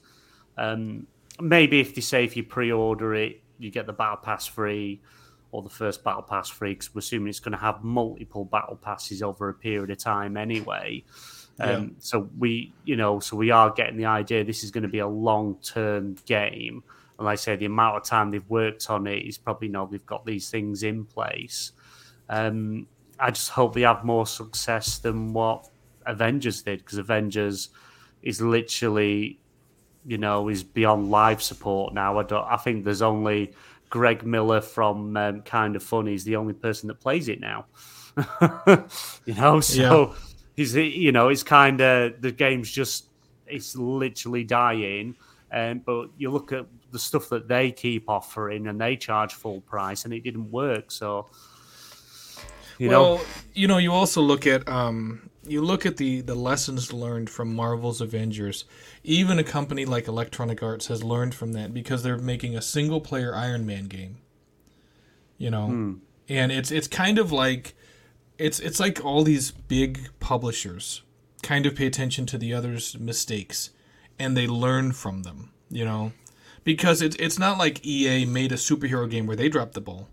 It was Square Enix that dropped the ball with Marvel's Avengers, and you see Electronic Arts making this single player Iron Man game, of course, that everybody's going to love, because EA is now on a roll and they've kind of figured out what they did wrong in the past and what others have done wrong, and they've learned from those mistakes and they're making better games now. Thanks to Respawn. If it wasn't for Respawn making Jedi Fallen Order, you wouldn't have it. Yeah, and and like a lot of people have, they said at the time, and other people came out and confirmed it. Andrew Wilson actually went to Respawn and had them drop another project and said, "Would you guys like to make a Star Wars game?" And they said, "Well, hell yeah, we would. We love Star Wars." And that's how we got Jedi Fallen Order, because they dropped another project just to make a single-player Star Wars game. And of course, because they made that single-player Star Wars game and it did so well, EA has really doubled down on single-player games, and that's great. They learned from their mistakes, but they also learned from Marvel's Avengers mistakes as well, And that goes into another bit of news that I wanted to talk about today. Unfortunately, it seems Ubisoft is not learning a damn thing because they keep making mistakes. Luke, I want to come to you first. The boss of Ubisoft said that it was on the employees to dig Ubisoft out of the rut that they are in. What do you think about that? It's sure was a statement that he made. Eva Gilmore said this ridiculous thing. This was after it came out that they were, the financial results weren't brilliant. They were downgrading their forecast for the next year. They were cancelling a few projects and kind of doing a little Ubisoft restructure. Yeah. And then he made this statement, which was just one of the most tone-deaf statements I think I've ever seen coming out of that. Basically, at least on the face of it, kind of, placing a lot of the blame or the responsibility for Ubisoft going forward on the day-to-day development teams. Now, I think subsequently, because there was like an internal Ubisoft employee Q&A with Gilmore, yeah. And I think someone raised a question about this, and he apologized, and he said that he didn't mean it in the way that it was interpreted. He meant it in the sense of, something like, I need you and us to work together and really pull our boots up to kind of deliver on stuff going forward, not a kind of, it's only on you to do that. I think it's super tenuous. I don't think he meant that at all. I think he meant what the kind of natural English interpretation of his phrase said, which was to say that, the dev teams need to pull their finger out and, try and salvage this, which is a ridiculous thing to say, because Ubisoft, if anything from the last few years has shown, with the amount of scandals that they've had, the creative stagnation they've had, all the management level, creatives, producers, etc., everything from that has shown that it's not the dev teams that are the issue, kind of, base employees. It's all the, bureaucratic management levels that have issues. Yeah. So they're working like super hard. And someone interestingly on that same Q&A said, why? And it's the most poignant thing I think I've ever heard someone from Ubisoft say, which is they said to Guillermo, like, to his face on this call, why are we chasing trends when we should be setting them? Yes. Like, and that kind of sums up totally what the problem that Ubisoft have, which is that all they ever seem to do is try and make something that someone else has made very successful and got a big hit out of, whether that's a battle royale or an arena shooter or, free-to-play games. That was their big thing last year, right? Going all in on free-to-play stuff. Or NFTs. And NFTs, like all of this stuff. And like the things in the past that Ubisoft have been great at are making these like really cool new franchises. And I remember like years and years ago, their E3 conferences used to be one of my most anticipated conferences because they would always have like these really cool big announcements of like a new IP or something different. And it's, the game sometimes maybe didn't turn out as well as it could have, but it got you excited, when they announced like Watch Dogs. They showed that off. Like the first time they did Ghost Recon Wildlands, showed that off. The Division, when they did that initially, like these were really cool things for the time, and they haven't had that for so long. And like I think it's just been this creative stagnation that they've had for ages, and they don't seem to be kind of able to force their way out of it at the moment. So yeah, he made that statement. He's backtracked on it now, but I think he knew what he was saying. I don't buy that his explanation for it at all, to be honest. And I think they just need to I don't know. They need to get a hit, right? They need to have something that's really successful soon. Yeah. Whether that's Mirage, which is coming up, or the Avatar game, which appears to be a bit more single-player focused. The Star Wars game could be a really big hit if it's great from Massive. But they need to do something because just nothing about them gets me excited anymore. Splinter Cell is probably the thing that I'm most excited for, and we've got no idea when that's coming, where it'll be, what it'll look like. So.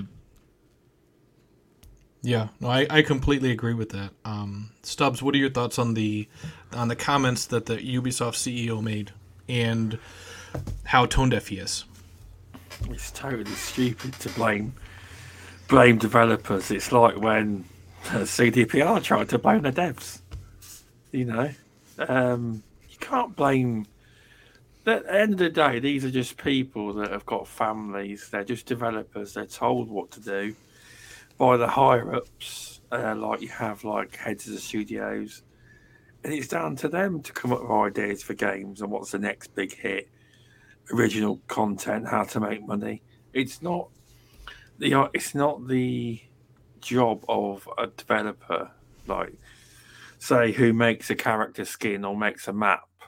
It's not their job to make these games do amazingly and make them sell well, because unfortunately, Ubisoft do have a copy and paste method with a lot of their games where they got a winning formula and they just kind of keep doing it over and over. Sadly, Assassin's Creed does fall into this topic, but they are highly popular games. They are. With them games, they could probably make them better by not making them. I think the likes of BMG and probably Redders and that would appreciate if they just made their games a little bit smaller, so they weren't 1,000 hours to complete the entire game. Yeah. I'd stop making them collectomanias where it's connect these hats and etc. Make them more worthwhile. But yeah, you can't blame developers. It's not their. It's above their pay grade, that kind of stuff. I'm imagining companies like that. If you were a developer and you had loads of great ideas, they most likely wouldn't listen to what you had to say anyway. Yeah. Oh, you're down the pecking order. That's what them places are like. You just try and look for reasons why the company's not doing very well. But usually, though, I mean, to be honest, in any company, if your company's not doing well, they'll look at the top boss, don't they? Yeah. They look at the top, and now he's trying to blame the people under him when it really should be his job or other people's job in higher up or the same level to come up with something and make their games better. Or they only have to listen. If they were to go online, not saying they should listen to YouTubers and bloggers or whatever online, but there are a lot of people online that give like Ubisoft and that great ideas. Yeah. It's just that they're quite tone deaf. They are. I mean, Splinter Cell's been wanted for years, and they are making one now. But I'd imagine if there's plenty of ideas people have got for Ubisoft games, it's just they don't listen. But yeah, you can't blame developers. I don't buy that. I know apparently he's backtracked now, but no, he meant it. He meant that. Yeah, definitely. I think he did too. Yeah. BMG, what are your thoughts on the debacle with the Ubisoft CEO blaming the workers? Hello, employees. I am Yves Guillemot here. I know that I am awful at my job, and I'm not a very good boss. But you make the games. You don't make them very well, and I want you to work harder, abandon your families, and give your life to Ubisoft. That's you've been practicing that because that's scarily accurate to how he sounds. That's like really close. If I close my eyes, I could imagine that's actually him. That's pretty impressive. You can see this little skinny man with hair sat at the top of the stairs. Going like this all the time. Wow. But no, he's the fact that his company's like going down the pan. Share prices are dropping, games aren't doing well, games getting cancelled left, right, and centre. Skull and Bones, that I was so excited for, is now being delayed again. I hope it doesn't come out same time as Spider-Man 2, or is it screwed? Because Skull and Bones is clearly the better game. Screwed anyway, it's not going to do well. But it's just kind of, you can't turn around and say, look, we tell you what to do, we tell you what to make, we tell you what we want in the games, but you need to work harder to make it look better. It's just ridiculous. He needs to take some responsibility. There needs to be a cull in Ubisoft. Get rid of Guillemot. Maybe he can do TV commercials or something. He'd be quite good at that, I think. Yeah, with his lovely French soft tone voice, and also a lot of the management as well. I think they need to go. I think they need to clear out, getting some fresh blood, or even let them have a bit more. Let these studios have a bit of their own direction instead of being told what they have to have, how the game has to play, and then they have to make that work somehow. It's like Assassin's Creed Valhalla. Enjoyed the game, enjoyed the story, looks beautiful. There's some amazing side quests in there, but I could just imagine, director sat there, boys, we're done, girls, we're all done, job's done, we can go home, and then phone rings. Hello, it's Mr. Guillemot here, and I need another expansion put into Assassin's Creed Valhalla, please, and make it last 20 hours with 1,000 collectibles. Yeah, all right, yeah, all right. Phone down. Boys, girls, back to work. We need to add another 100 hours into this game. Yeah, it's just ridiculous. And the fact that you blame the people you manage, and I'm not saying he's directly managing every studio, but clearly everyone answers to him. Ubisoft, the Guillemot family have always had tight control and on the decisions that are made. And to be honest, the last time we really saw Ubisoft be good is when they were fighting off the Vivendi takeover. Yes. And we saw a change and they're doing things different. They took a couple of risks and they paid off and they saved the company. And now it's like, let's just keep doing the same thing, but make it longer and put more in. And they're not taking risks. They're not doing something different, but you can't blame the developers when clearly him and his cronies are saying, this has to be in here. This has to be in here. And we want it done this way. Or by the way, don't make plans for the next 6 years. I hope you don't really like your family because you're going to move in here while you do it all. It's ridiculous. It's about time we have a change in management. And but then again, would somebody buy them now? Because I did see some. I think it was yesterday that Ubisoft have approached a couple of different places looking to sell. or gauge interest, and they've all pretty much laughed them out the room, saying, "We don't want to touch your garbage truck that's on fire." You know, you've got more sexual harassment lawsuits than what was that guy that went to prison? He was a director, Harvey Weinstein. Right. Yeah, you know, makes him look like a saint with what's going on at Ubisoft. It's awful. Yeah. But yeah, it needs the whole culture. Everything needs to change. I feel so sorry for the devs, and I wouldn't blame them if they, you know, literally walked out, quit, and went and got a job somewhere else. Because it's just a shame that they're being treated the way they are. You know, Ubisoft used to be such a nice, you know, a good cultured, creative. They had so many different ideas, all these unique IPs. And they just keep churning out the same thing, and it just plays the exact same, but with a different coat of paint. And it's a shame. It's a shame. Yeah, you know, it's the boss has to take. In my opinion, the boss has to take accountability for the failures, because when you're management, everything is your fault. It's like those games don't get made without his approval. Things don't get put in the games without his approval. So it's like the good things that are in the Ubisoft games from the past, as well as the bad things that are really making their brand stagnate. That all comes from management approval, obviously. You know, I agree with Luke about when Ubisoft games used to get you excited. You know, and they would be like, oh, another Far Cry game from Ubisoft, and you're like, hell yeah, or Watch Dogs, or Assassin's Creed, or Ghost Recon. They used to make you excited, you know. Ubisoft used to be even greater than Rockstar Games. Ubisoft used to be my favorite, publisher, without a doubt. And it's like I bought Far Cry 5 at launch, or Far Cry 6, I'm sorry. And, you know, I played the DLCs. I played Far Cry 6. I haven't played it twice. I deleted it from my hard drive because it's just not as good as the Far Cry games they used to make. But that's the story with all of their franchises. And it kind of feels like they've gotten too comfortable. Like, the thing that has saved Electronic Arts is they realized that they were on that teetering edge where they were about to fall off. And things were about to get really tough for them. And they pulled themselves back from that edge. It feels like Ubisoft is already over that edge, and the boss is completely oblivious to that and doesn't realize that yet.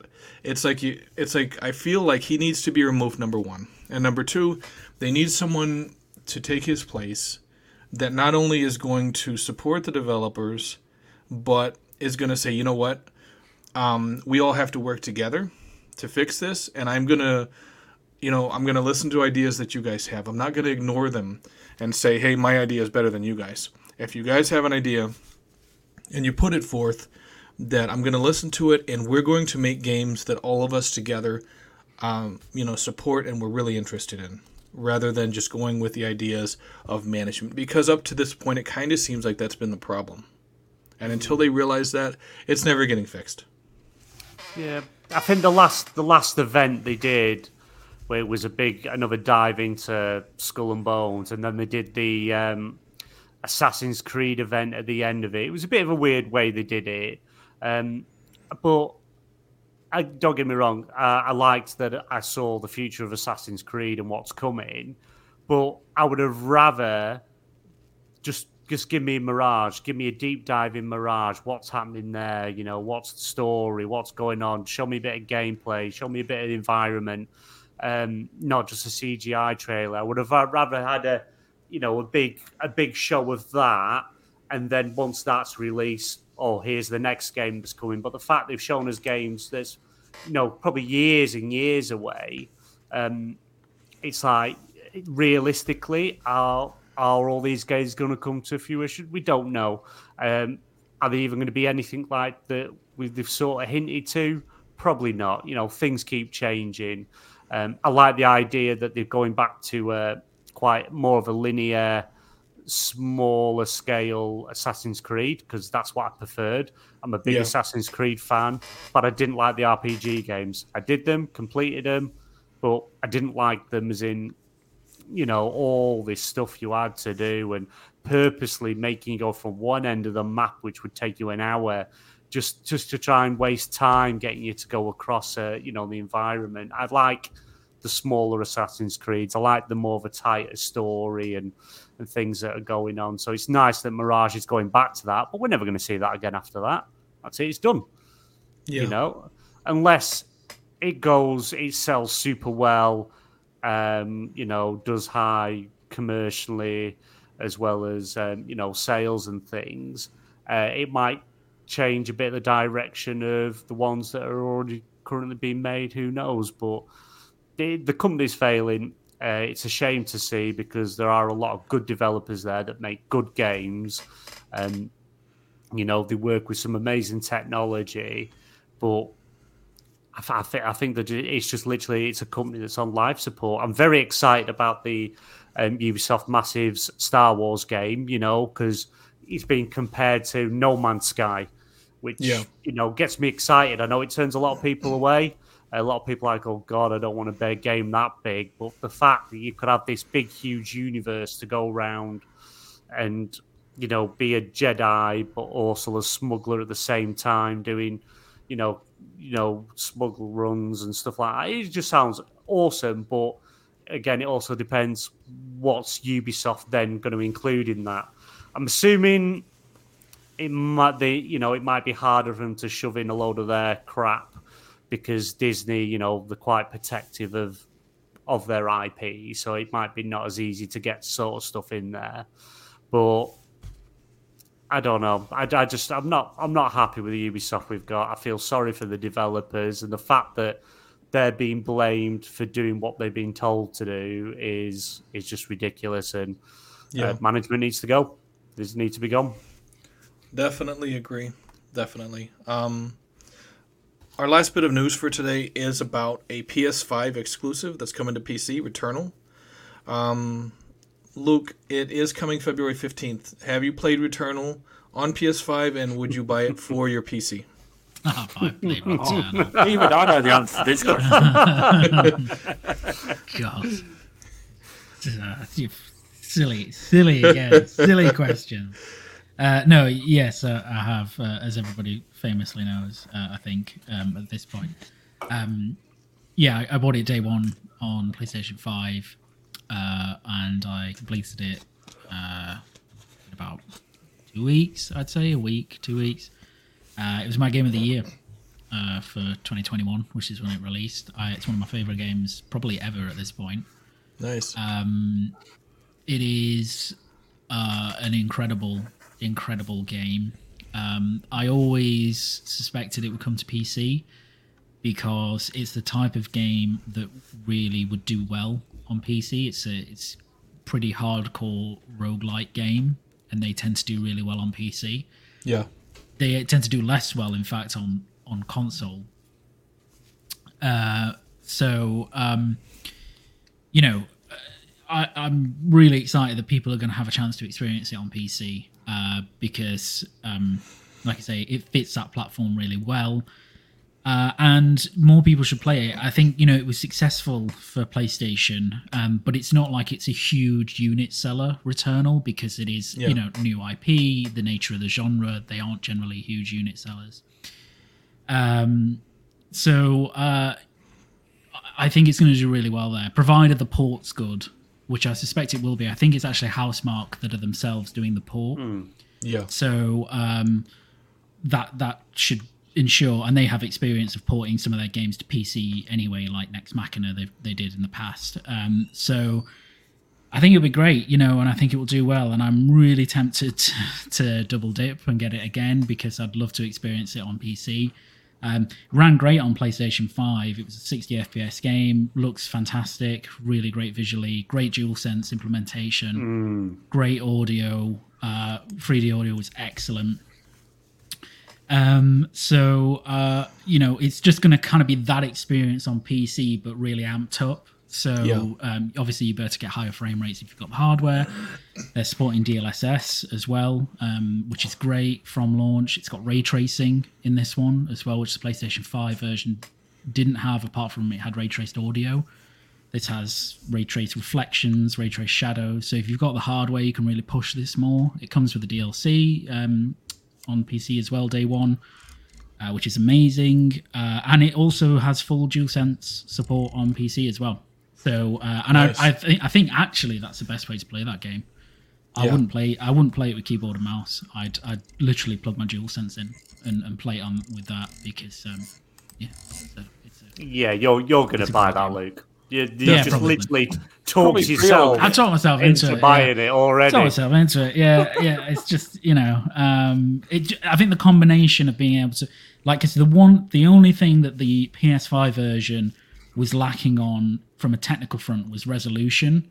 The resolution was pretty dynamic, and it was typically around 1440p or lower, 1080p, because there's so much going on the screen. So to be able to kind of push brute force past that with ray tracing and then DLSS and stuff, it will make it a really phenomenal, not that it wasn't, but an even more phenomenal visual experience. So I'm really, I think I will, I'll pick it up again. Of course I will. Nice. But BMG has also played it, but had a different experience to me, which I totally get. And this is probably the point I was making about roguelikes and console and that genre doesn't do as well sometimes as PC, but maybe he can extrapolate why. Yeah, BMG, share with us. Returnal is probably the worst game on the planet I have ever played. That game is so rage-inducing. I nearly snapped my DualSense in half because of that game. And I hadn't even got out of the first area and I just got killed. Did this animation, start again. Where's my weapons gone? Where's that gun I just found? Gone. Right, I'll go find it because I remember where it was. Oh no, all the world's now changed. Everything's fucking moved. It's like, ugh. Did you ever own a Mega Drive? No, because I don't like Sega. I just mean the days when you couldn't save games. Do you remember them days? No. Then I was young enough where I didn't have much to do but play games and finish the game before I had to turn it off. Back in them days. But no, it was such a stressful game. I hated every second of it. As Luke said, it looked beautiful. The DualSense features were amazing. You went out in the rain and you felt all the raindrops in your hands and the haptics with your adaptive triggers with your weapons and stuff. All that stuff was amazing. I kept dying and starting again and starting again and starting again. And I was like, no, I'm literally going to break my computer because I would have drop kicked the console out the window. It enraged me that much. You just have to play something other than Destiny 2 and get good, What, the best live service FPS game on the planet? Right. I've actually downloaded an MMO. You downloaded an MMO? On my Xbox, yes. Star Trek Online. Star Trek Online.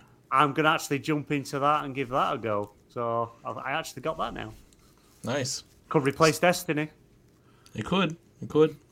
Stubbs, are you picking up Returnal for PC since you don't have a PS5? Well, I don't know if my PC could run it, so I don't know. I thought you said you didn't have a potato. Luke's about to tell me. He's just trying to...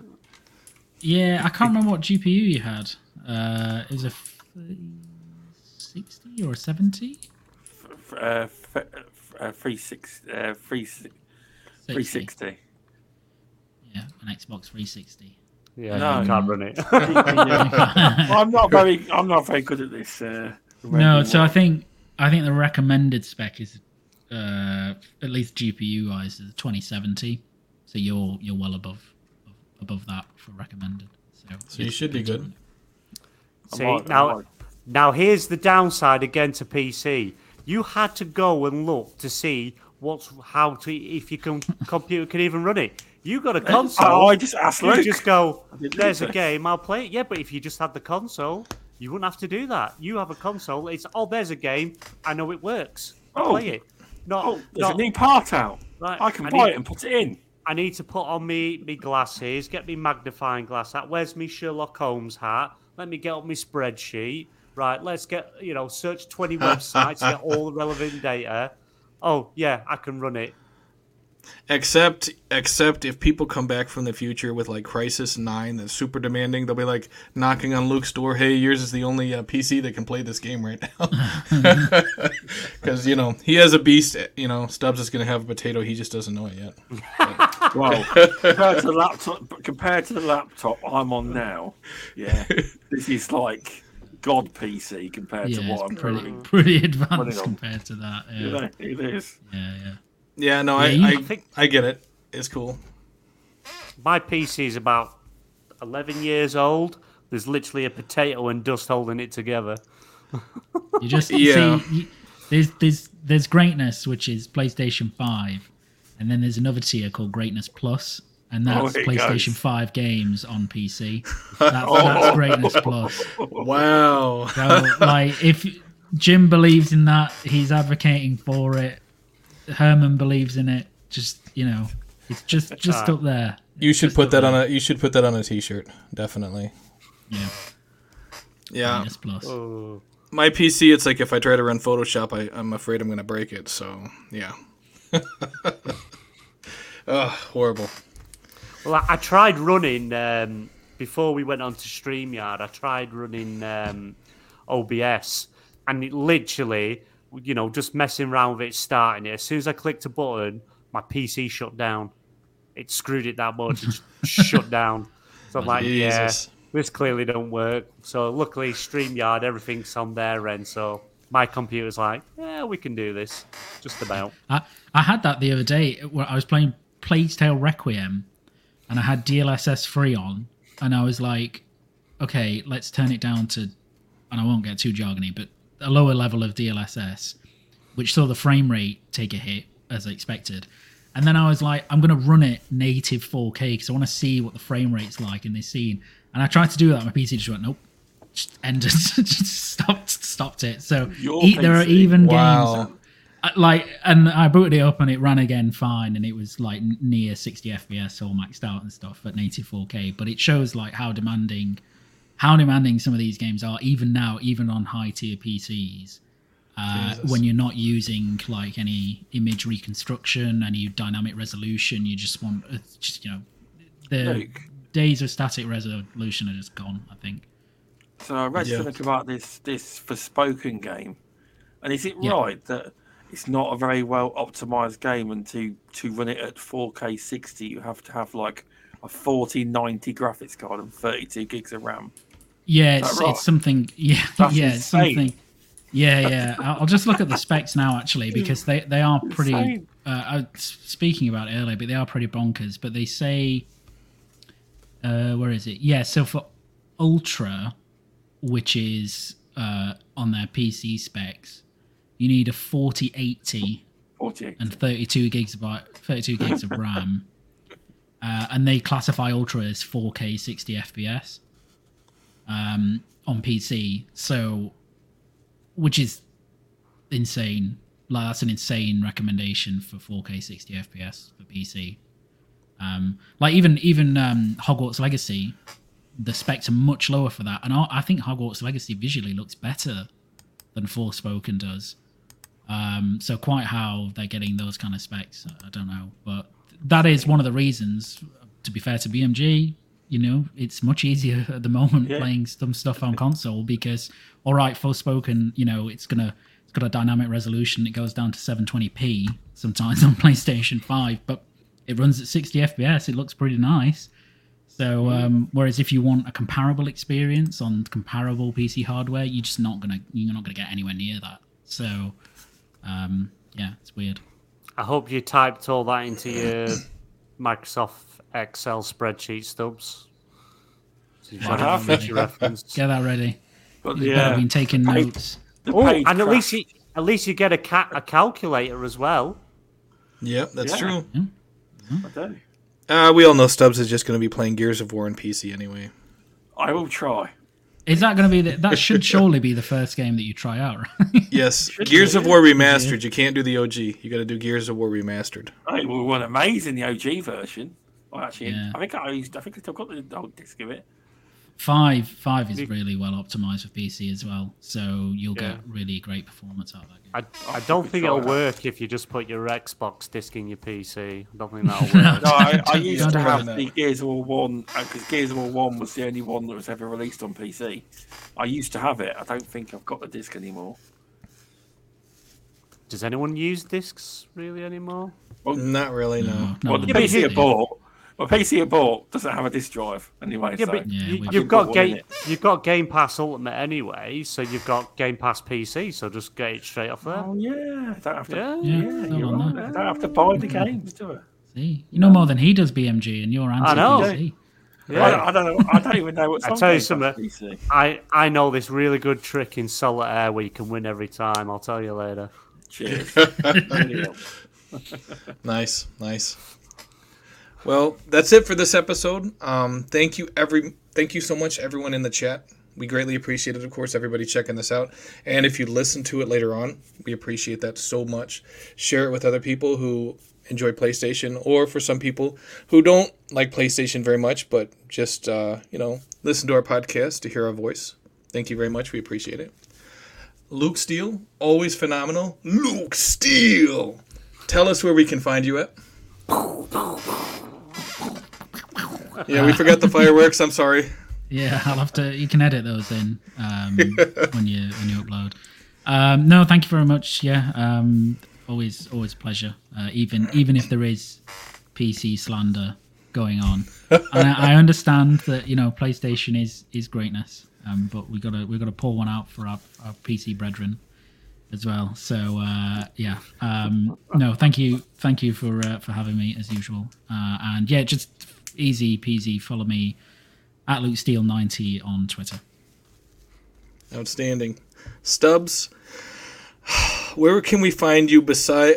And yes, we get it, Twitter and YouTube, but specifically, where can we find you? I'm going to tell people to follow me this time. Yeah, thanks for inviting me on. It's been good. I know we tried to make it work before Christmas, but I wasn't able to come on. But yeah, I've been able to make it on. It's been really fun. The chat's been engaging. It's been some good conversation. You can follow me at Stubbs Gaming on Twitter, Stubbs Gaming on YouTube. This Friday, I'm hosting a talk with UK Dazarus, with a friendly pest and myself. And is that it? Yeah. Is Anime Raza there? And Anime Raza as well. We're going to be talking about accessibility since he had his stroke in gaming. Talk about the Xbox accessibility control, even mention the PlayStation accessibility controller. Just talk about in general how it is to game with limited mobility in your hands and what difficulties, etc. Loads will be covered. It should be really interesting. That'll be on the Stasis Chat YouTube channel, 9 p.m. UK time on this Friday. And then I'm back on Stasis Chat on Monday. And Luke Steele is on as well. BMG? Well, thank you. BMG, where can we find you? Obviously, you can find me over here on the XPN network. Obviously, I'm currently co-host on the PSN Party podcast every Wednesday at 8:30 p.m. GMT, except for next week. Next week, we are slightly changing. We are moving to Tuesday for next week because of the Xbox Developer Direct that's on Wednesday, which we will be live streaming. I'm not quite sure who the panel is yet. I know there's me, there's Ash. Sentinel, I think you're on, aren't you? Yeah. As well? Yeah. And I'm not sure if if Redders or Jinner are joining, but we'll see. So next week we are moving, same time, 8:30 p.m. GMT, but we'll be moving to Tuesday for next week. Obviously, you can find me also on the XBL Party podcast as a panel member, Stasis Chat as a panel member on Mondays. And other than that, you can find me at Boldman Gamer on Twitter. Obviously, I am a co-host with BMG on Stasis Chat. It's on Mondays. I believe it's 9 p.m. BMG's time. It is 3 p.m. my time. That's Central Standard Time for me. Obviously, PSN Party Podcast, normally every Wednesday. Next week, like BMG said, it is going to be on Tuesday at 2:30 my time, 8:30 his time. And, of course, on the XPN Party Podcast. It's changed from XBL Party Podcast to XPN Party Podcast. Nope. And that's... Nope. It hasn't changed yet? No, XBL Party Podcast is still saying the same. The actual channel has changed to the XBN That's network. what it is. That's what it is. Okay. And that will be 8 o'clock BMG's time, 2 o'clock my time. That is on Thursdays. So 2 o'clock Central Standard Time. 8 o'clock in the UK. So if you want to check me out, also over there with BMG as well. I am also on Twitter. I tweet way too much sometimes. It's S3NT1N3L17. I know it's a little complicated, but I will put that in the chat. You want to check me out there. Obviously, I'm on Twitter. Twitch is the same thing. I live stream pretty much every day, every other day. And then I have a YouTube channel. It's just Sentinel17, as the graphic shows, so you can definitely check me out there. I quite like, instead of me saying GMT every time, I like it BMG. 8 p.m. BMG. That's got a better 8 ring to p.m. it. BMG. We can definitely switch to that. But you're not a time zone. Nobody knows what that is. You got to gain a little weight to be a time zone, see? You got to gain a little weight to be a time zone. I'll work on it. On it. Thank you again, Stubbs, for guesting on our show. We appreciate it. Thank you, Luke Steele, as always. Thank you, everyone in the chat. We greatly appreciate it.